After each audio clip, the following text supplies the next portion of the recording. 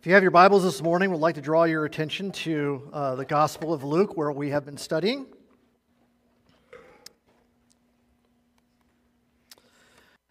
Luke chapter number 18 is where we are this morning.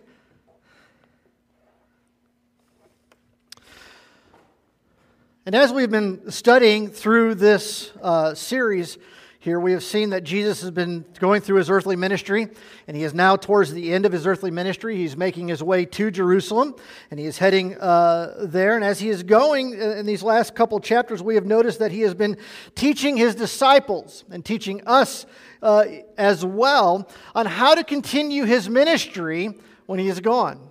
So when Jesus died and rose again, he left us to be as his disciples, to continue on in his ministry. And so he is training and teaching his disciples then and also applying it to us today on how we are to minister for him and continue the ministry when he is gone. And today Jesus brings us to a very practical, a very powerful portion of Scripture, one that is very foundational for us today. So it's a very foundational teaching that we need to understand. And I promise you, as well as I implore you today to understand that we cannot live the life that we live without us understanding this principle today. It is very powerful. So Jesus is bringing us here and talking to us today. We're going to look at the subject of prayer. Before we get into this, so we can get our mind around what God has for us today, let me ask you a question. Have you ever needed something done, and the person that you asked to do the work seemingly wasn't getting it done fast enough? Have you ever had that? Have you ever had a job that needed to be done? You asked someone to do it. You took your car in to get work done. You had some carpentry work, whatever it might be. You had some work that needed to be done, and the person you gave it to said, we'll get it done, and maybe even a certain amount of time, and they're not getting it done fast enough. When I was studying this and thinking about a movie came to my mind. Maybe I'm going to date myself here, but this was a movie that came out in the mid-'80s. That's 1980s, teenagers, not 1980s, okay? All right. We weren't here then. I know. That's okay. So in the mid-'80s, the name of the movie was called Money Pit. Maybe you've seen it. I don't know, but I thought it was a fun movie. And the idea of the entire movie was this couple. It was Tom Hanks and Shelley Long who were in it. This couple, they bought this gorgeous mansion. They went and looked at it. Beautiful mansion, beautiful house. And then the lady that owned the house moved all her stuff out of it. And when they came into the house, they realized it was a dump. And it was falling down around them. And the reason why I bring this movie up to answer this question is one of the running jokes throughout the entire movie that I thought was hilarious was that whenever he asked the contractor, the people that came out to work on the house, every time they asked the question, how long will this take? It was always 2 weeks. 2 weeks. How long will this take? 2 weeks. So 2 weeks will come by, 2 weeks will be over, and he'd ask the question, well, I thought it was going to be done in 2 weeks. How long is it going to be? 2 weeks. 2 weeks. Have you ever felt that way, that you wanted something to get done, and every time that you tried to find out whether it was going to be done or not, that you felt like it just wasn't happening? Or even worse, I've done this. Have you done this? Especially in the area of auto mechanics. I don't know anything about a car, but where the gas goes, the key is, and the brake and the gas are. I don't know anything about it.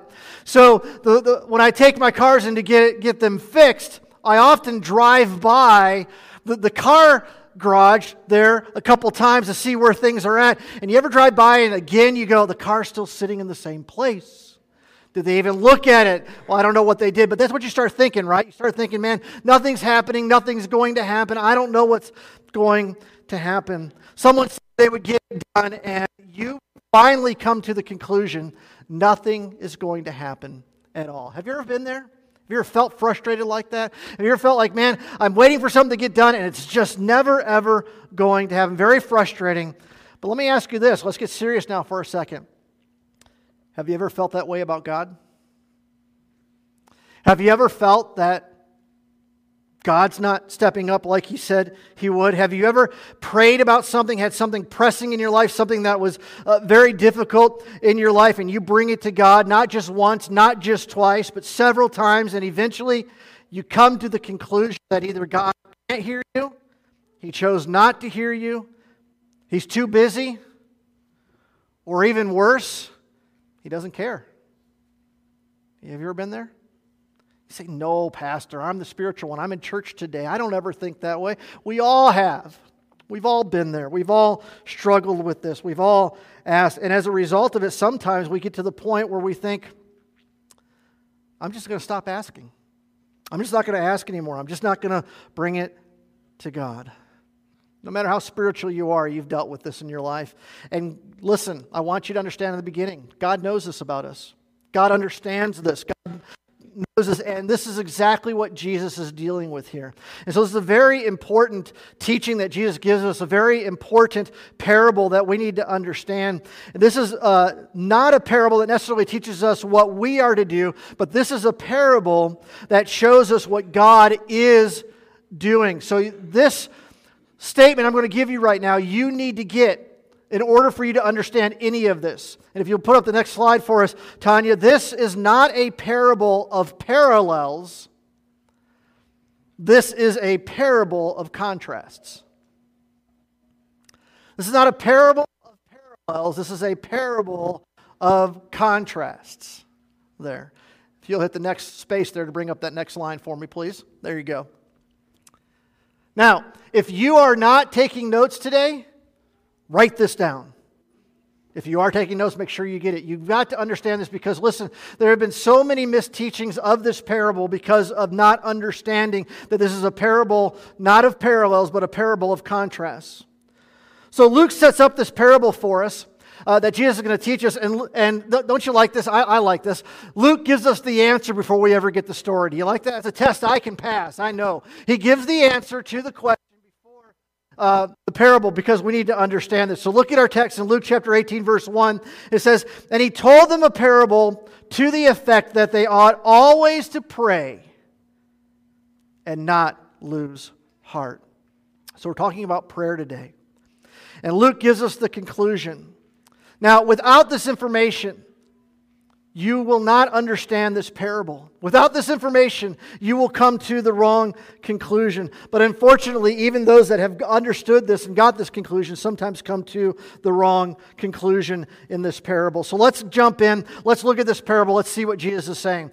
So Jesus says to those, he's talking to his disciples, he's teaching to his disciples, he says, in a certain city there was a judge who neither feared God nor respected man. And there was a widow in that city who kept coming to him and saying, give me justice against my adversary. So we have two characters that Jesus gives us in this parable. They are the wicked judge. And now he tells us something very important about this judge. This judge was not a godly man. He didn't care about God, didn't fear God, didn't worry about what God had, nor did he respect men, or nor did he like people. Kind of a great job to be in as a judge. You don't like people. He doesn't care about them, doesn't like what's going on. Everything to him was a nuisance. Everything to him was a frustration. Everything was like, oh, I got to hear this argument, this complaint again, whatever it is. He probably needed to find a different career, wouldn't you think? All right, but this is the story that Jesus sets up here, and he says this is a man who doesn't respect God and he doesn't care for people whatsoever.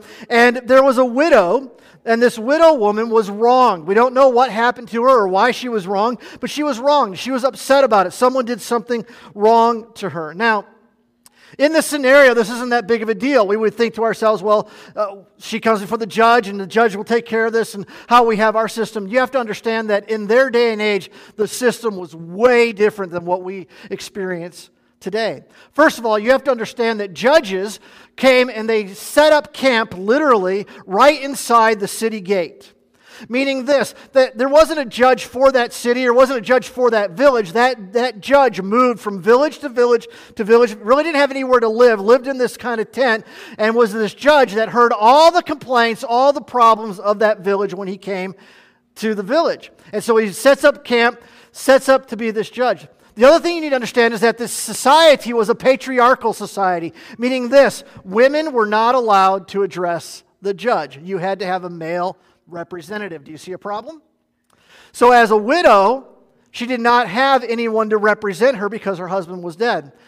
Then on top of that, these judges, much like tax collectors of that day, were very crooked. And really, in order for you to have your case heard before the judge, you had to bribe the judge.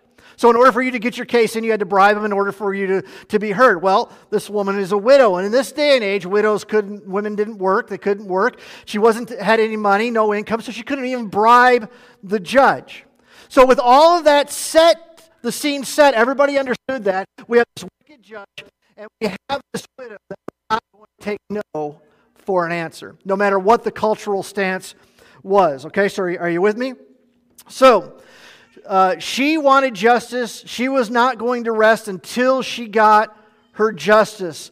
Therefore, she made herself the most annoying nuisance to this judge that she could be. How many mothers in here have listened to your children say mom over 1,000 times before you go crazy, right? Your mom, mom, mom, mom. And you're trying to move on and go on. The kid's going to stop at some point. No, the kid doesn't stop. Finally, you go, what? Right? That's what this judge was all the time. This is how he was. And so she refused to stop annoying the judge. And finally, he says this in verse number 4. For a while he refused, but afterward he said to himself, though I neither fear God, so I'm not doing this because it's the right thing to do, nor I respect man. I can't stand man. I'm not doing this because I'm being a good person.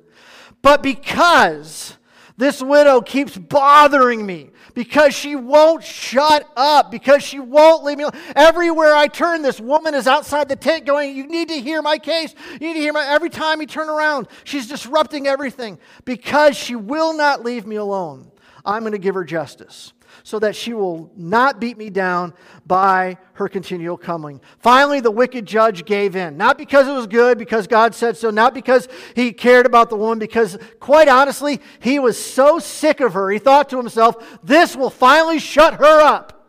It's exactly what he was thinking. He was so annoyed, so upset. Maybe now she will leave me alone. And it says that she got justice, which was wonderful for her, but he only gave her justice because he wanted to get rid of her. And he resolved her issue. Now, with that said, unfortunately, this is where most people stop in the story.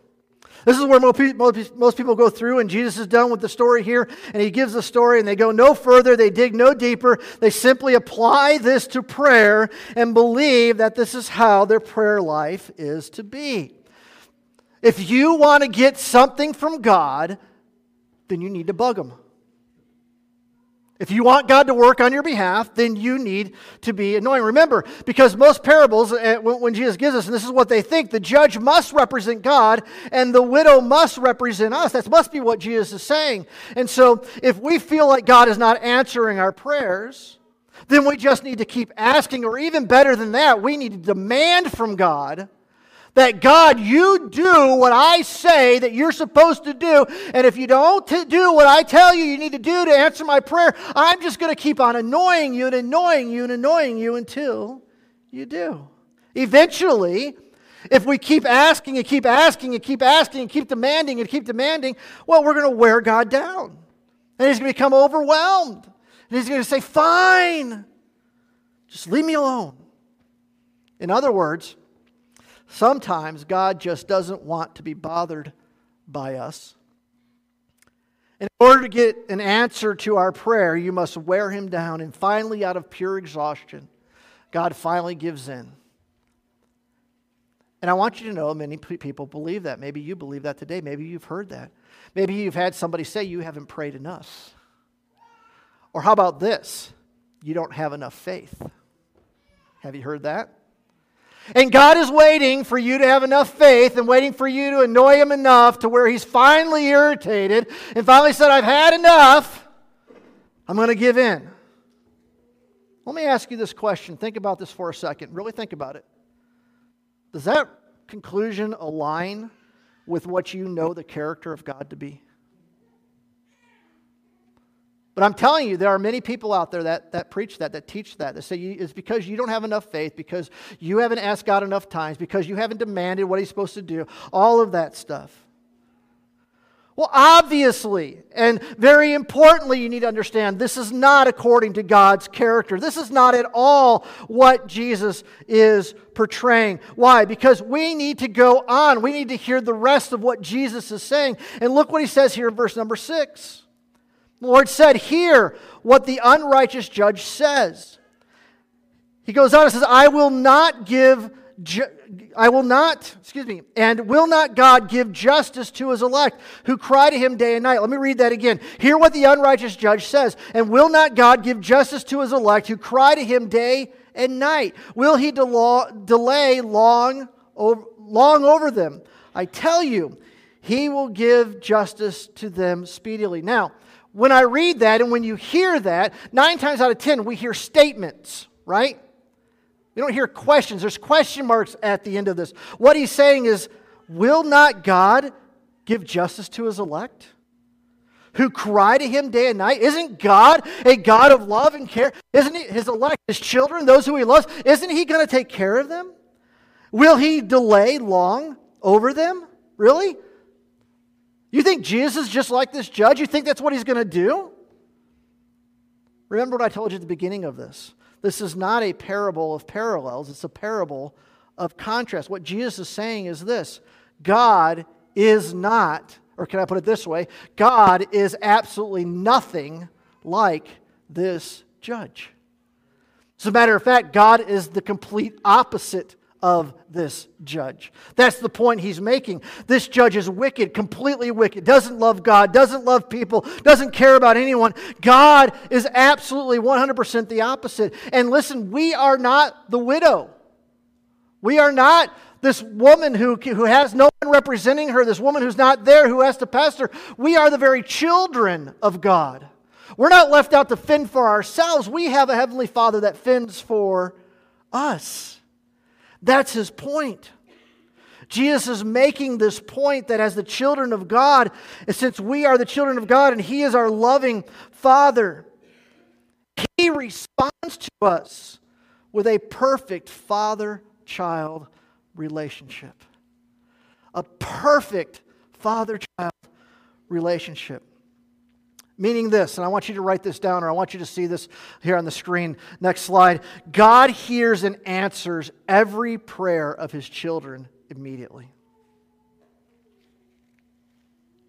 God hears and answers. Let that sink in. Every prayer of his children immediately. Now, with that said, you're going, I can already feel the pushback. I can already feel the thought, wait a minute. I don't know that that's actually true. Because, why?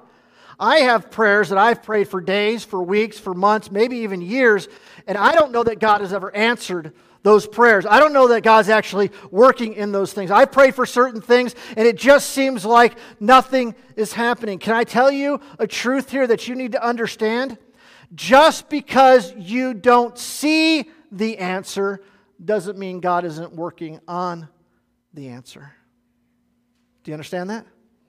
Perspective is everything. Perspective is everything.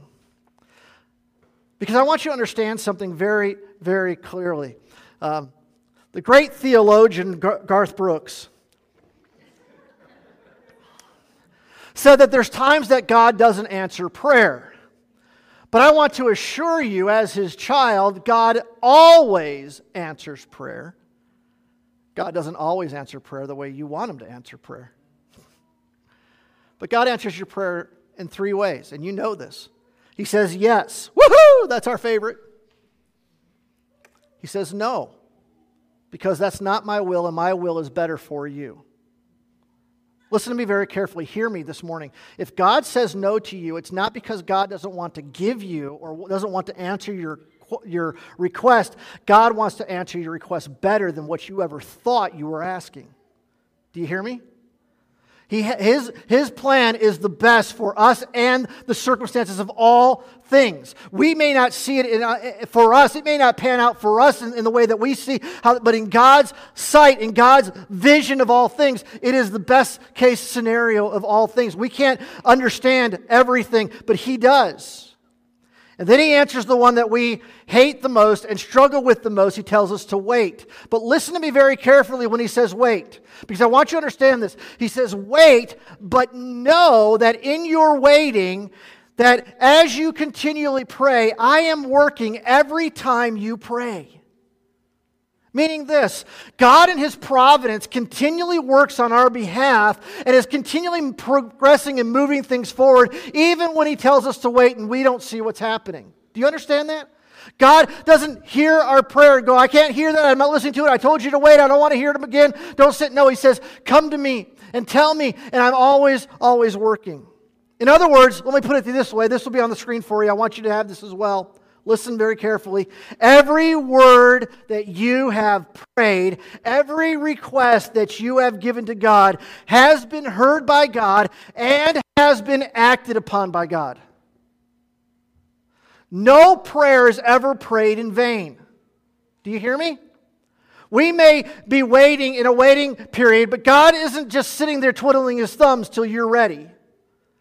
God is working on your behalf during that time. It may not be the speed that you want it to be, but it's the perfect timing of what God wants in your life. It's the perfect plan of what God has for you because the results are going to be the best in your life. No prayer is ever prayed in vain, and no prayer can ever be prayed too much. Did you hear me? God never, listen to me now, God never is annoyed by your prayers. As a matter of fact, you pray at one time, He says, why don't you ask that again? I'll ask it again. He loves to hear us speak to Him. And you know what? He doesn't get tired when we say the same things over and over again, praying for the same things in our life. Now, the Bible says don't have vain repetition, don't have mindless repeating of words. That's not the point. The point is that if you have something in your heart that you want to pray to God and you come to Him every single day with that prayer, know that He hears it, know that He loves to hear it, know that He wants to hear it, and know that He's in the process of answering it every single time you pray it. That's the God we serve. That's the love He has for us. That's the point that Jesus is making here. God's compassion, His love, His peace are poured out over you in prayer, and God will always answer your prayer according to His perfect will. And what Jesus is saying here is that since that is the case, since that is who God is, since that is the result of our prayer, we should desire to pray more. We should desire to come to God with everything in our lives, no matter how big or how small. Come to Him with all of our needs, all of our concerns. Come to Him with the good.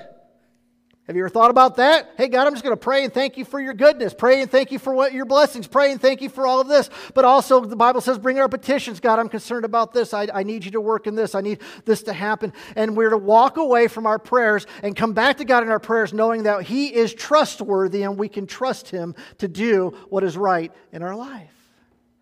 Church, can I ask you, do you believe that God's trustworthy? Do you believe that? Now, let's be honest. Sometimes that's tested in our lives, isn't it? But God says, listen, what I'm trying to tell you is that even when it's tested in your life, you have something to hold on to because God, who is perfect and holy, who cannot sin, cannot go back against His character. And His character is He is for you, not against you. His character is that He is working out in your life. But here's the problem. Are you ready? We're human. Did you know that? And being human, are you ready? We're not patient. How many of you have ever gone through the McDonald's drive-thru and got to that window and they said to you, your fries are not ready yet. Will you please move forward into that little parking spot and we'll bring it out to you? The world is over! You're going to make me wait for my fries? Give them to me cold, right? We have to wait. Patience is not something that we do well with. And trust me, never pray for patience, because God will make you earn it. The truth is that unless we see the results in our life, we stop praying. We stop trusting. We believe that God must answer our prayer and answer it according to how we asked, or God isn't working. God isn't doing what we want. And this is exactly why so many people are walking away from the faith. How many of you have ever heard someone say, man, this world is so bad. If God is a God of love, why is it like this? If we can come and bring our petitions before Him, why isn't He doing things? Why isn't He changing things? Why is all this bad stuff happening around the world? Why is it happening all over the place? If He was a good God, then none of this bad stuff would happen. Have you ever heard that? Heard someone say that? I thought this week, this really hit me. I thought this week to myself, and I'm going to share it with you. I thought this: why is it always, if God was a good God, this bad stuff wouldn't happen? Why don't we say, if we weren't such sinning people, none of this bad stuff would happen? God didn't sin, we did. God didn't make the wrong choice, we did. The only choice God did is to redeem us because of our bad choice. God said, I'm going to make a way because of your bad choice. I'm going to make sure that you can have a relationship with you. You're the one who sinned and turned your back on me. The result of this world is because of us, not because of God. But yet, I hear so many people, and there's a lot of atrocities in this world because of sin. But I hear so many people saying, well, if God was a good God, He would take care of that. But it's not because God's not a good God, because I want you to understand God is a good God and He is working. And there are many things that God does that we don't see, many things that we do see. And the point is this, is that we cannot quit. Now, Jesus finishes this parable with an amazing statement that, church, I think speaks right to where we are today. And you have got to get this. Jesus' point is this, is that we have a God that hears us, listens to us, answers our prayers, and is working on our behalf all the time, whether you see it or not. He is trustworthy. We can bring our petitions to Him. He is always working. But the problem is that we get too impatient and we struggle with not seeing things the way we want to see, and we stop trusting Him. And Jesus knows that about us. So He makes this final sobering statement in verse number 8, the last part of verse number 8. Jesus says, nevertheless, when the Son of Man comes, will He find faith on the earth? It's a question. In other words, I'm coming back again. Remember, I just told you that. But I'm really afraid. That's kind of what He's saying in terms that we would understand. I'm really concerned that when I come back the second time, I'm not going to find anyone praying. I'm not going to find anyone trusting. I'm not going to find anyone putting faith in me. Why? Because everybody will have quit. Everybody will have stopped. And I think that gives us some very important implications that we need to understand. I think what Jesus is saying here is very serious for us to get and to understand. And that is this. Jesus is commenting on the fact of how wicked the world is. Do we live in a wicked world today? Hands down. Is our world becoming more wicked? Without a doubt. Without a doubt. The snowball is no longer at the top of the hill. It's at full speed in the middle and coming towards the end very, very quickly. And what Jesus is saying here is, as this world becomes more wicked, as the world becomes more dark, it is going, listen to me very carefully, you've got to hear this, it is going to seem like God has stopped working. We look at our government, we look at our society today, we look at America, we look at around the world, we look at everything that's going on, and we're like, God, where are you? God, where are you? Are you really there? Are you working? Why is this happening? Why is this falling apart? God, I think you've turned your back. I think you don't care anymore. Jesus says, as this world continues to get worse, worse, and worse, that's exactly what it's going to seem like. That's exactly what it's going to feel like. That's exactly how it's going to be. You're going to think that God isn't there, that when you pray, God isn't hearing you, that when you pray, God isn't working. And He's saying, listen, as His child, God never abandons you.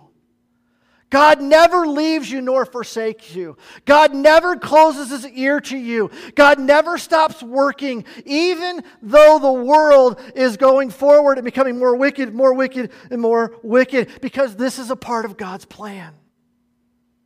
This is where the world has to go, and God is completely in control.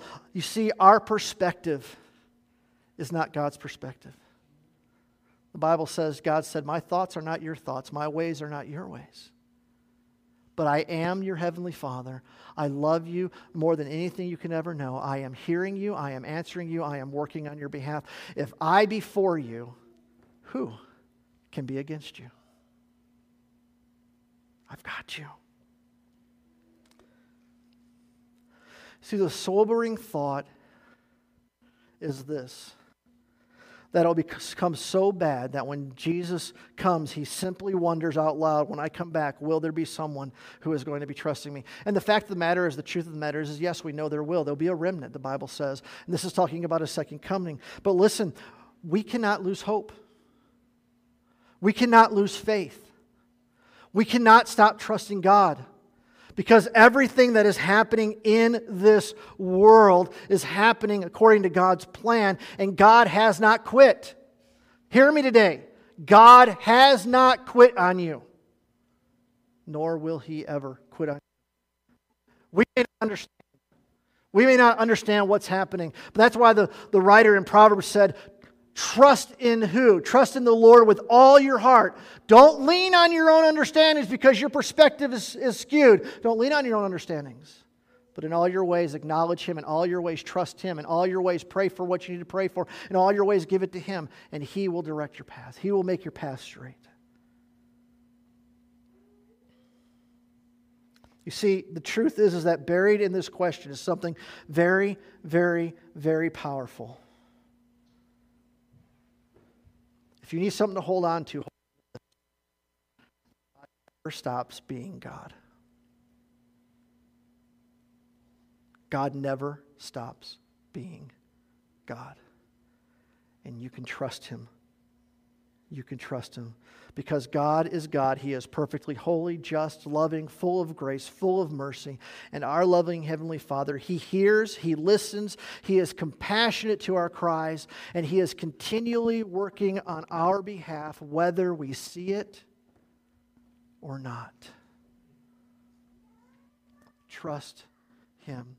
So, as Luke said at the beginning of this teaching, will you be the one who will always pray and not lose heart? So can I leave you just with this statement? Trust God through consistent prayer. Trust God through consistent prayer.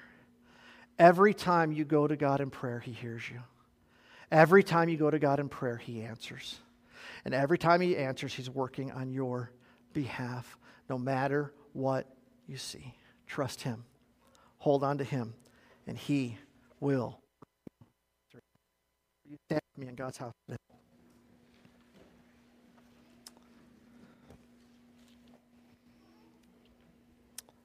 Father, I hope and pray that no matter what else anybody else heard, that they heard that you love them, and that you are for them. If they don't know you, I pray, Father, they'll come to know you as Lord and Savior.